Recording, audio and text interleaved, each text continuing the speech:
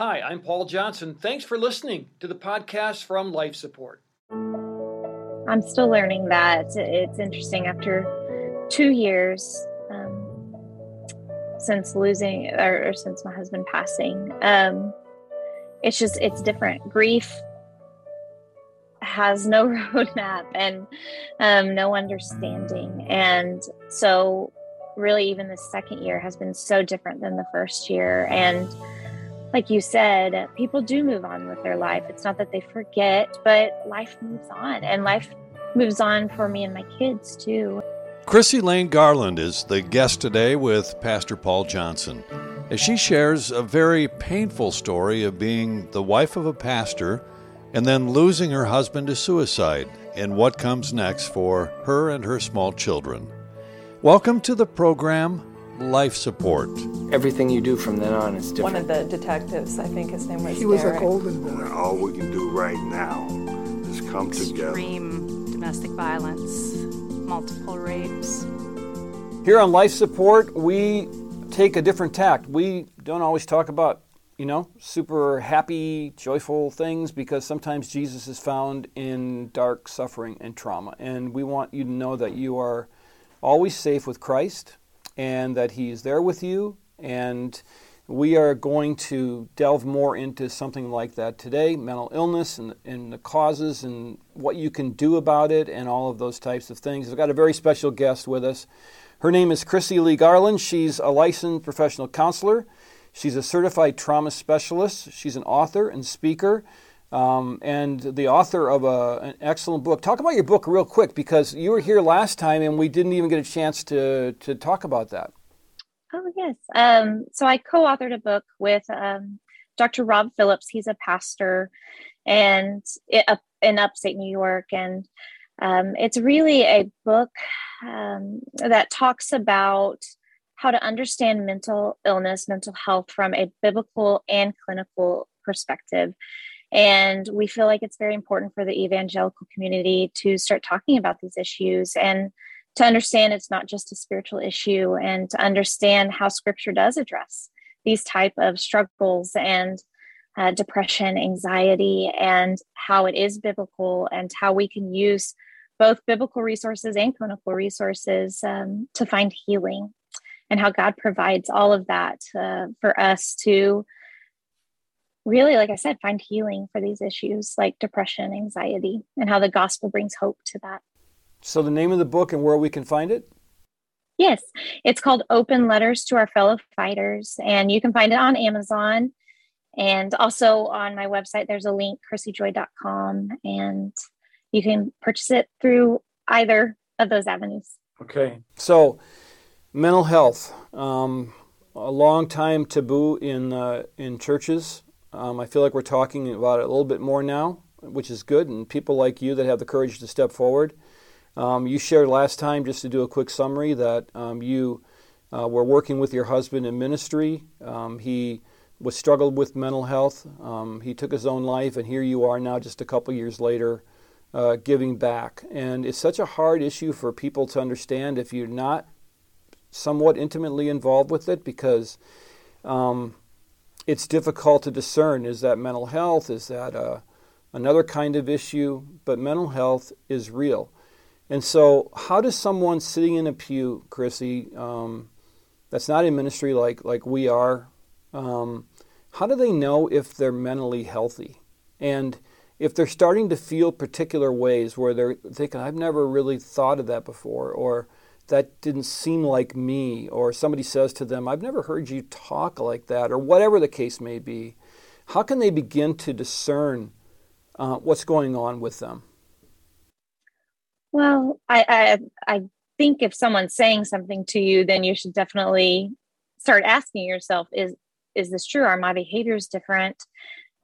Most likely people already feel that burden on them, that it's not just about happiness, but it's just this sadness that you may not can pinpoint. You may have felt it for a long period of time, and you feel like it's taking away from anything joyful in your life. And it really is, it's different for each person, because I think each person struggles with things differently. But if you're talking about generalized anxiety or generalized depression, it is that feeling of just feeling just burdened and feeling like there's little hope in your life. And there's also the physical symptoms of wanting to sleep more, not wanting to be with people, even as far as having trouble breathing. And that really is associated with anxiety. So someone sitting in a pew, most likely, if you're feeling those feelings, then you are struggling with some type of depression or anxiety, and it may go beyond sadness. And I want to clarify, there's situational depression, and then there's chronic depression. And situational is based on maybe you're just really struggling because life is hard. Mm-hmm. Something happened in your life, something is going on in your life. But then there's people I see in counseling all the time who have struggled with it for years, just feeling hopeless, struggling to find meaning with their life. And when it's that long, it's most likely a brain issue. It's most likely a chronic illness of depression or anxiety. So the bottom line is, don't ignore it. Right? Don't ignore it. No, we're not meant to live in sadness by any means. And right. If you are not able by your own will to get better, that's okay. That's actually pretty normal. And that's why there's resources out there for you to get help, so that you don't have to sit in that pew and you don't have to walk into a room and feel alone and feel like no one understands you and feel like it's not going to get better. Yeah, I recently spent time having coffee with a fellow pastor who's a seasoned pastor. He's not a flake. He's a very good pastor of a large church, and he said, I had to take 2 months off because I just realized I was just becoming unhealthy. And I really applauded him for that he had the courage to step forward and say, I'm running into some problems here. But the problem is that typically in churches that hasn't been received well. Do you think that's starting to change in churches? Is there beginning to be more of an opening for people to talk about it? More from Pastor Paul and Chrissy Garland in just a moment. This is Steve Johnson, Executive Director of Five Stone Media, a co-sponsor of this program. And we're excited to announce that musical artist Sarah Groves will be performing as a benefit of Life Support Resources. The date is February 24th, and tickets are now on sale. If you're in the Twin Cities area, you can link to the tickets at fivestonemedia.com. Spell that out, fivestonemedia.com. Also performing will be original music from Eaglebrook Music, and the MC for the night is comic Bob Stromberg. And now back to today's interview and Pastor Paul. Is there beginning to be more of an opening for people to talk about it? I hope so. Of course, I'm in the world where I'm constantly trying to get churches to talk about it. So of course, with my experience, I want there to be change. I want there to be a culture where people feel safe to go to church and be able to talk about these struggles. And even if they don't know how to fix them, even if they don't understand them, that the church would be the place that would say, hey, let's get you help. Or, hey, I may not understand it either, but I'm going to love you through it. Let's figure it out together. I'm a strong believer that the church should be that place for everyone. And I believe it is becoming more of a common conversation because through the years, there's been so many pastors and leaders who have taken their life, and believers too, just people within the church suddenly just taking their life. And I hope that has awakened the church universal, the church as a whole, to start seeing these things as serious issues and opening up conversations. I hope so too. Unfortunately, it's like anything. Many church boards and so forth would say, well, that's, that would never happen here. I'm sure our pastor would tell us if he was experiencing that, and that might be a bit naive for a lot of boards.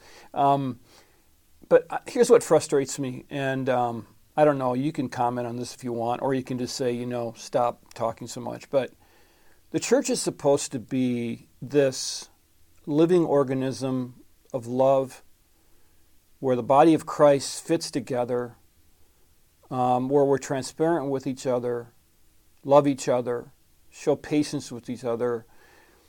And what it appears to be happening at a large, kind of a large sphere in the United States is it's not that. We're uncovering all kinds of sexual abuse that's been shoved under the rug for years. I don't understand that. How could that happen in churches? This is the bride of Christ, and now you had to suffer in silence. That shouldn't be. This is the bride of Christ. As I study the life of Jesus, when he ran up against people who were struggling, or people that were downright inhabited by demons or harassed by demons, however you want to put it, he confronted. He didn't run away from them. He went right toward them when everybody else was cowering. I don't understand how the church has become this secretive, unsafe place when I don't think that's how God meant it to be. And I mean, what do you think? I mean, you talk with people all the time in your profession, and people that come from churches, people that are struggling with different things. How did it evolve to this, do you think? Impossible question to answer, probably, but I think because we're human, and we live in a broken world, and we'll never get church perfect. We won't. Even with all these conversations and all of us trying to correct poor behavior and trying to correct things that where we have made mistakes in the past as a church, I believe that we will never be perfect until heaven. But I really feel like fear keeps us, as a church universal, fear keeps us from really living out the gospel like we should. Fear of having it together, fear of what we're expected to look like, what we're expected to be.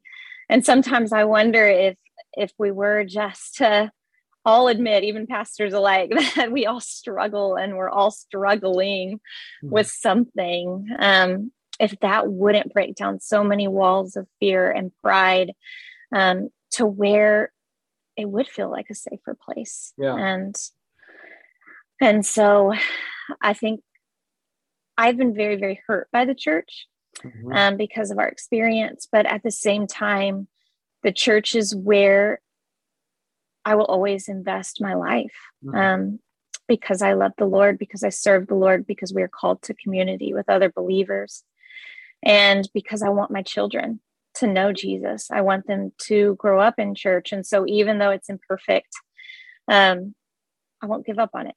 And I hope that we as believers won't give up on trying to love like Jesus loved, like you were talking about, and run after those who are outcasts. And I call them lepers. I can very much so relate to lepers at this point, falling from a pastor's kid to someone who was marred with all these struggles. And but God loved me just the same.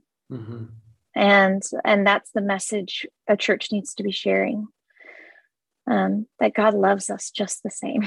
Yeah. Well, if we're going to fulfill our mission, and I understand our mission, I don't think we're culture warriors. I think we're disciple makers. I don't think we're defending the liberty of America. I think we're making disciples. And I think if we want to make disciples, if we want people to feel like we are a place where they can meet Christ, then we need to act like Christ. We need to be the body of Christ.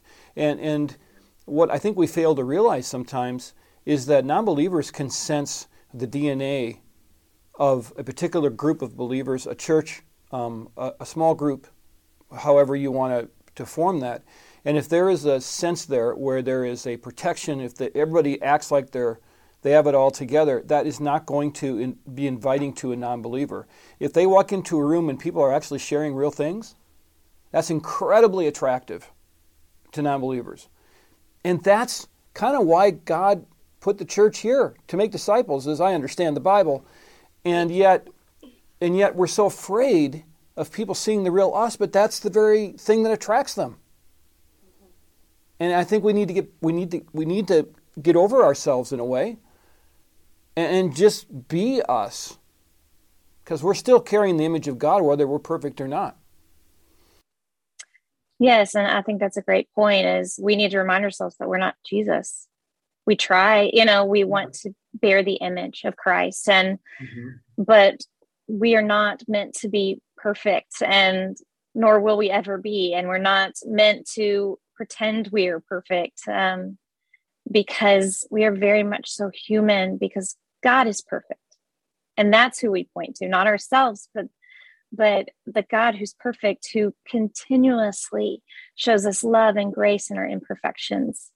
And that's really the message that we should be living out, not just teaching, but living out. Yeah, for sure. When I'm preaching, and I say this for all pastors now, when we're preaching to our congregations on Sunday, how many people out there are really suffering that I don't know? I mean, what are the numbers saying? What are the stats saying in the evangelical community of how many people are struggling with mental health issues or some kind of something that I can't see with my eyes? So the statistic is 1 in 5, but and that's the most recent statistic, is 1 in 5 people are struggling with a mental illness. Now, I believe there's more. Even if you don't want to diagnose it, I believe there's more than that who are actually struggling. So that's a lot. It's a lot of people. And so we can't just take this lightly and assume that people aren't going to get it. And I think that's the other fear, is we're afraid of talking to a minority of people, when in fact probably the majority of people are going to understand this if we address it from the pulpit. Absolutely. Yeah. All right, so your situation is one that I'm really sorry you dealt with it. I'm sorry that I'm sure still for a long time will be dealing with it. When we lose someone, when we go through trauma, in our case it was violence, it never goes away. It always is going to be there at some level. Our kids are still grappling with it. Can you give me a little idea of how it's been, after you have a loss, everybody's there for you, and then all of a sudden they're on their way to their life, which is fine. That's what they got to do. And then you're kind of left having to deal with all of that. Tell me what that's like, to have to grapple with this long term. Oh, I'm still learning that. It's interesting, after 2 years since losing, or since my husband passing, it's different. Grief has no roadmap and no understanding. And so really even the second year has been so different than the first year. And like you said, people do move on with their life. It's not that they forget, but life moves on, and life moves on for me and my kids too. And, I fought so hard for my husband's life when he was alive. But now it's my job to fight for my kids' life, and not to let them or us sit in this tragedy, but to live the life that God has given us, and to learn how to navigate that, and also miss your loved one, and go through a healing from all the trauma you went through. It's a lot to deal with, but I'll tell you honestly, I couldn't do it without the Lord, without my relationship with the Lord. And it's not always this pretty flowery relationship. Like sometimes I have to yell at God and ask him why he takes away and why life is so hard. But at the end of the day, I know he's the only one that keeps me going. It's community, making sure I'm in a good community, and of people who love me. And a lot of my community are people who didn't even know my late husband. And that's weird. But also counseling. I am in a consistent weekly routine of counseling. And even as a counselor, even as a ministry leader, I acknowledge the need that I have in my own life to get help. Mm-hmm. And that includes talking to someone who can help me navigate all of this and be a support in that way. And so it really does, just God gives us all these tools. We just need to reach out and take them and use them. Yeah, I went to a counselor probably a week or so after we lost our son, and my guy said, I'm going to meet with you weekly for an hour and a half, for as long as it takes. And I'm thinking, okay, well, that's great. That'll be a couple months. And it was a year and a half of every single week. He was amazingly faithful. I bet he said 5 words every time I was there, but knew how to direct the conversation.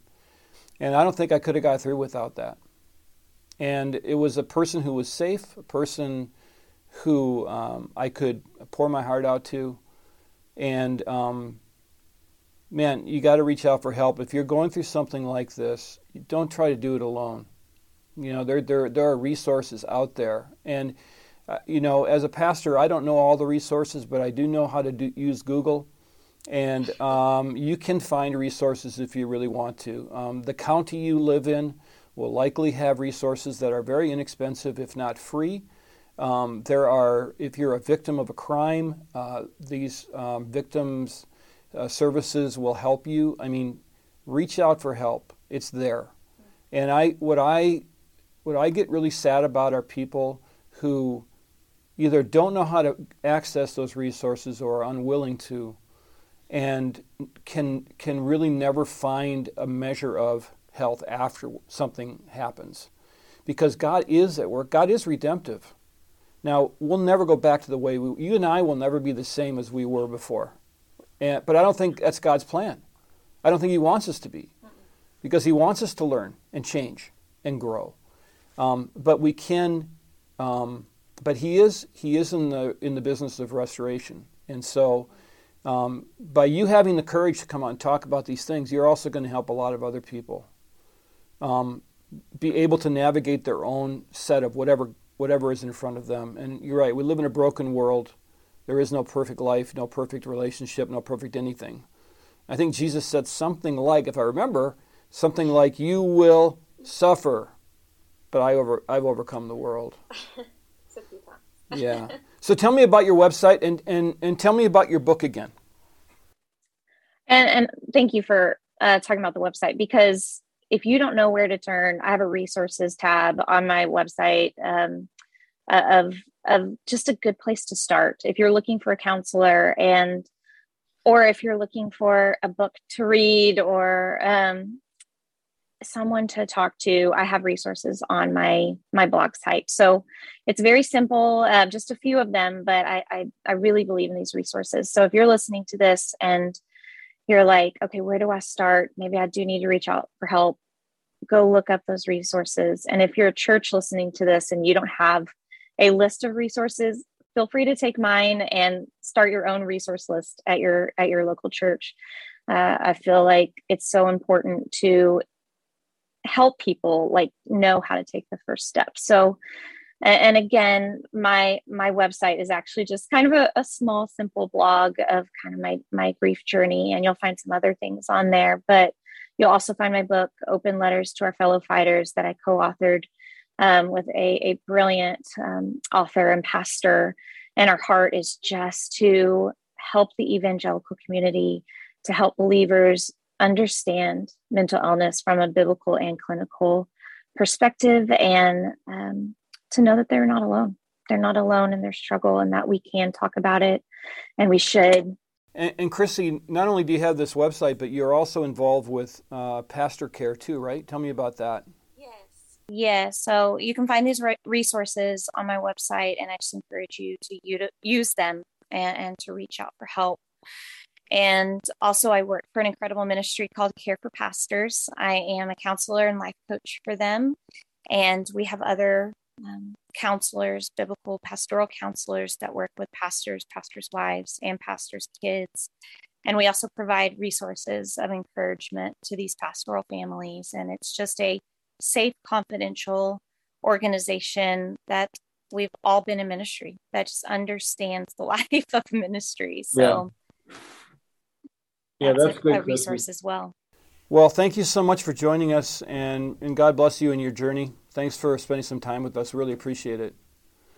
That's Chrissy Lane Garland. And listen, if you've been hearing us talk about struggle, and I think of Romans 5, 3, and 4, we can glory in our sufferings because we know that suffering produces perseverance, perseverance, character, and character, hope. And at the end of that sentence, there's hope. At the end of your journey, there's hope. God is redemptive. He is working. There is a purpose. It is hard. Life is hard. And you may be experiencing something that's overwhelming. But just remember, if you can, that God is never going to forsake you. And at the end of the day, He is going to do a work in your life. And that's why we're here, just to remind you of that and to hopefully lead you through your journey. I want to thank our great partners here, which include Faith Radio at faithradio.com. At Five Stone Media, you can watch a video version of this podcast at fivestonemedia.com. And you can check us out here at Ridgewood Church at myrwc.org. Thanks for listening, and we'll see you next time right here on Life Support. Life Support is a co-production of Five Stone Media and Ridgewood Church in Minnetonka, Minnesota.